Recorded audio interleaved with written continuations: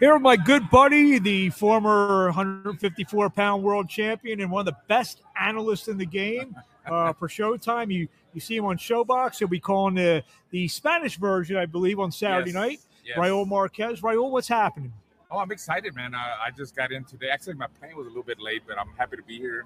I missed the press conference, but I heard a lot about it. I heard the fighters got a little edgy, and the trainers or something like that. They were fighting with the families in the crowd. Well, that happens. You know, I mean, the guys get edgy. They're ready to fight. The team they're tired of doing all these interviews, but they got to do it.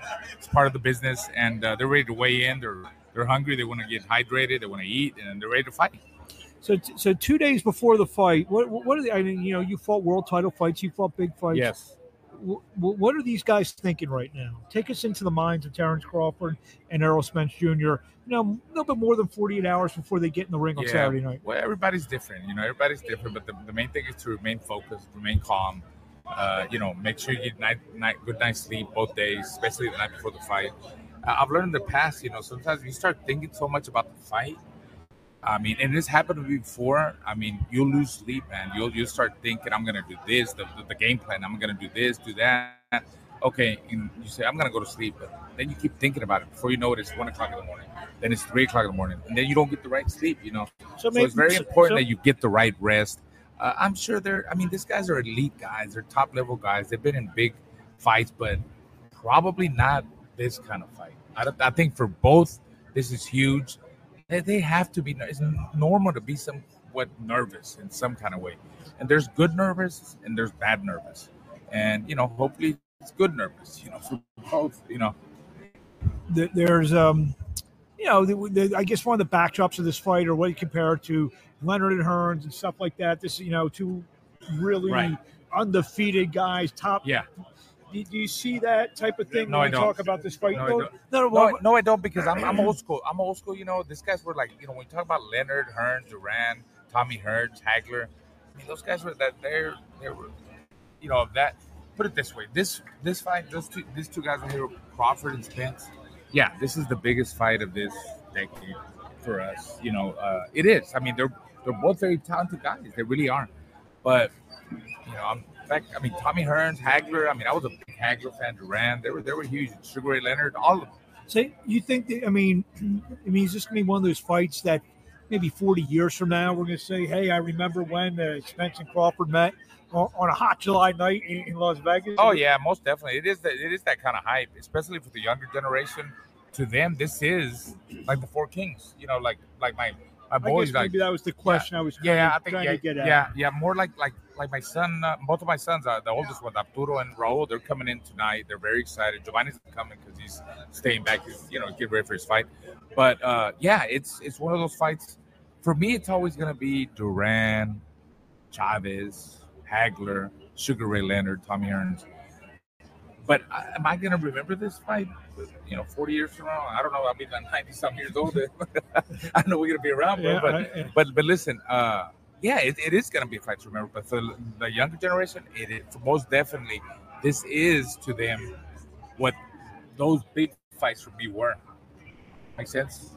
How do you see this? I know you're calling the fight, so you don't really make predictions or anything. But how do you see? Well, first of all, before we see how playing out, what are we looking for? Give me one thing early to look for from Errol Spence, and one thing early to look for from Terrence Crawford.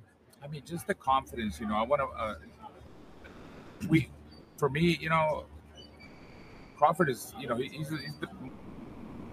To me, he's got to box, and pick his spots when he wants to box and when he wants to go toe to toe with Errol. But Errol's a very sit down. Jab. Early on, just look at both of those fighters. Look at both of the fighters' body language. Look at their face, their confidence. Right now, I see like more confidence in Errol. That's the way I see it. I'm not saying Crawford. I mean, maybe that's Crawford's personality, but it's a little bit too. I don't know. When we had him the other day on the fighter meetings. He's not a guy that smiles too much. He doesn't laugh. Maybe that's his he's been called ornery in his day. He's been called. Okay, but Errol, he was laughing. I was cracking jokes. Me, I'm a jokester, and he was laughing. We go way back. Him and Derek James, we won the national journeyman together in '87. So we go way back, and I don't favor Errol because he's from Texas or because I know Derek. Now I'm telling you who I think is going to win, but I think Errol's going to win. I think he's going to win. Terrence is a guy, and I asked Antonio this, so we lost southpaws in him. Terrence is a guy who's, I think he's naturally right-handed, but he fights about 70% southpaw. Mm-hmm. You as a southpaw, what should Errol do against a southpaw? I mean, what should Terrence do against a southpaw? Does he fight him southpaw 70% because that's what he does? Does he throw right hands because the quote antidote against the southpaw is the straight right hand? Yeah, I said this before. If I was Crawford, and I asked them that question in the fighting meetings, if I was Crawford, I would turn more right-handed and, hit him with right hands and left hooks like you're supposed to beat a left-hander. Because if, me and you are here, we're left-handed. I'm left-handed. Get left-handed. Oh. You're left-handed right there? Yeah. Okay. So I'm closer to you. If you get right-handed, you're further away. Believe it or not, you're further away. And even if you take a step back, you're still further away. But if you're left-handed, and I'm left-handed, I'm Errol, and you take a step back and I take a step forward, I'm still close. The range is closer. And I think that kind of fight favors Errol. So I believe that Crawford should change it up, mix it up, fight more right-handed, go left-handed at times when it's safe. That's what I would do. Crawford I think he's the best in the business at two things, and I'm leaning Crawford. I can see that now.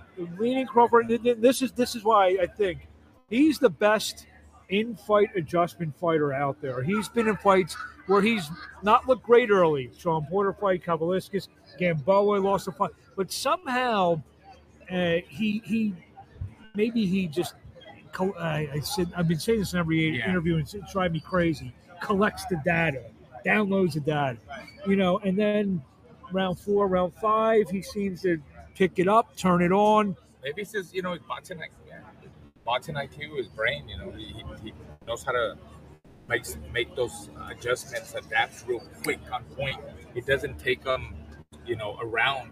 He does it like in 5-10 seconds, and he is that kind of fighter. Yeah, I do see him. Again, he's gotten hurt by guys like, Gamboa, who's a little bitty guy. Errol's not no Gamboa. I mean, by the time Errol gets inside the ring, he's going to be 170, 175. Yeah. I think he's just naturally the bigger, stronger guy. So you think size is going to matter on Saturday? I think size matters again. But listen, like it's a very evenly matched fight. I'm not trying to say that Crawford can't win. It could come down to, hey, listen, I mean, sometimes people have bad days, like I'm having a pretty good day today. I don't know what kind of day you're having. Or, some they could wake up, maybe they overthought the fight and they didn't get right sleep the night before. Or just not having that kind of day. So it could come down to that. But I feel that Errol will break him. I feel like Errol will break him. I think early on, of course, I mean, they're both high-level fighters. They're in great shape. And I know that Crawford is going to give, his footwork, his speed, his abilities. It's probably going to give Errol a lot of problems early on. But after that, I think the 4th, 5th round, I think Errol's going to break him. I just he's going to break him. So you think stoppage? Yes. There you have it. Raul Marquez, one of the best in the big. You know what? You're not going to be able to get rid of him. You know why? Why? Next weekend, Bethlehem, PA. We'll be there. Oh, yeah. Look forward to seeing you, buddy. Bethlehem, PA for ShowBox. Thank you. So, definitely one of the best in the business. He always breaks it. Can you give me the fist? Give me the Marquez there. ShowBox is not officially. Is this hand? ShowBox does not officially begin until right when Barry brings on and you give the fist. There we go. But nonetheless, I think Saturday night is going to be a fantastic fight. Great night for the sport. And, yeah. Hopefully the fans out there, the quote casual fans, they tune in to watch. This is one thing where I think everyone's going to get their money's worth on Saturday night. Oh, absolutely, man. Make sure they buy the pay-per-view. It's the fight of the decade. It's a very exciting. I mean, I was on the plane from Houston to here. Got all people recognize me. They're asking me who you think is going to win. So that's the type of fight that brings this. Look at this press room. It's packed. People are talking about it. It's fun. I was saying one question before I let you go. Yes. Obviously, they've been trying to make this fight for 2 years. maybe more than that, 2-3 years. Yeah, is it better now? Better because it's happening now, or yeah, I think so. I think so. They knew how to make it more exciting, and it was bowling. Now it's to the top, and it's ready to be explosive, and hopefully something hopefully it lives up to the hype. Something big happens. We people want to see knockouts, we want to see action. Whoever wins deserves the win, and man, I'm excited to be covering this fight. I'm excited to be a part of Showtime pay-per-view. That's Raul Marquez. Catch him on the Spanish broadcast, and catch him August the 4th live on Showbox. Oh, we have a nice card. Jordan White take on a Houston kid, Everton Garcia. You know it? Yeah. Actually, he's fought with Giovanni a couple of times. Good fighter, Dominican, had a lot of amateur background, a lot of amateur experience. He's, I believe, 17-0. It's going to be a good fight, man. Showbox always puts on. Absolutely. We got Johnny Spell take on Julian Gonzalez. A big knockout. Johnny Spell. Wait till you hear his story. I don't know if you got the notes yet. I haven't. I did, but I haven't gotten into it. He's got an interesting story. Let me do this fight. Raul, we'll see you on the broadcast. We'll see you next week in Bethlehem, and we'll talk to you along the way. All right, man. Thank you.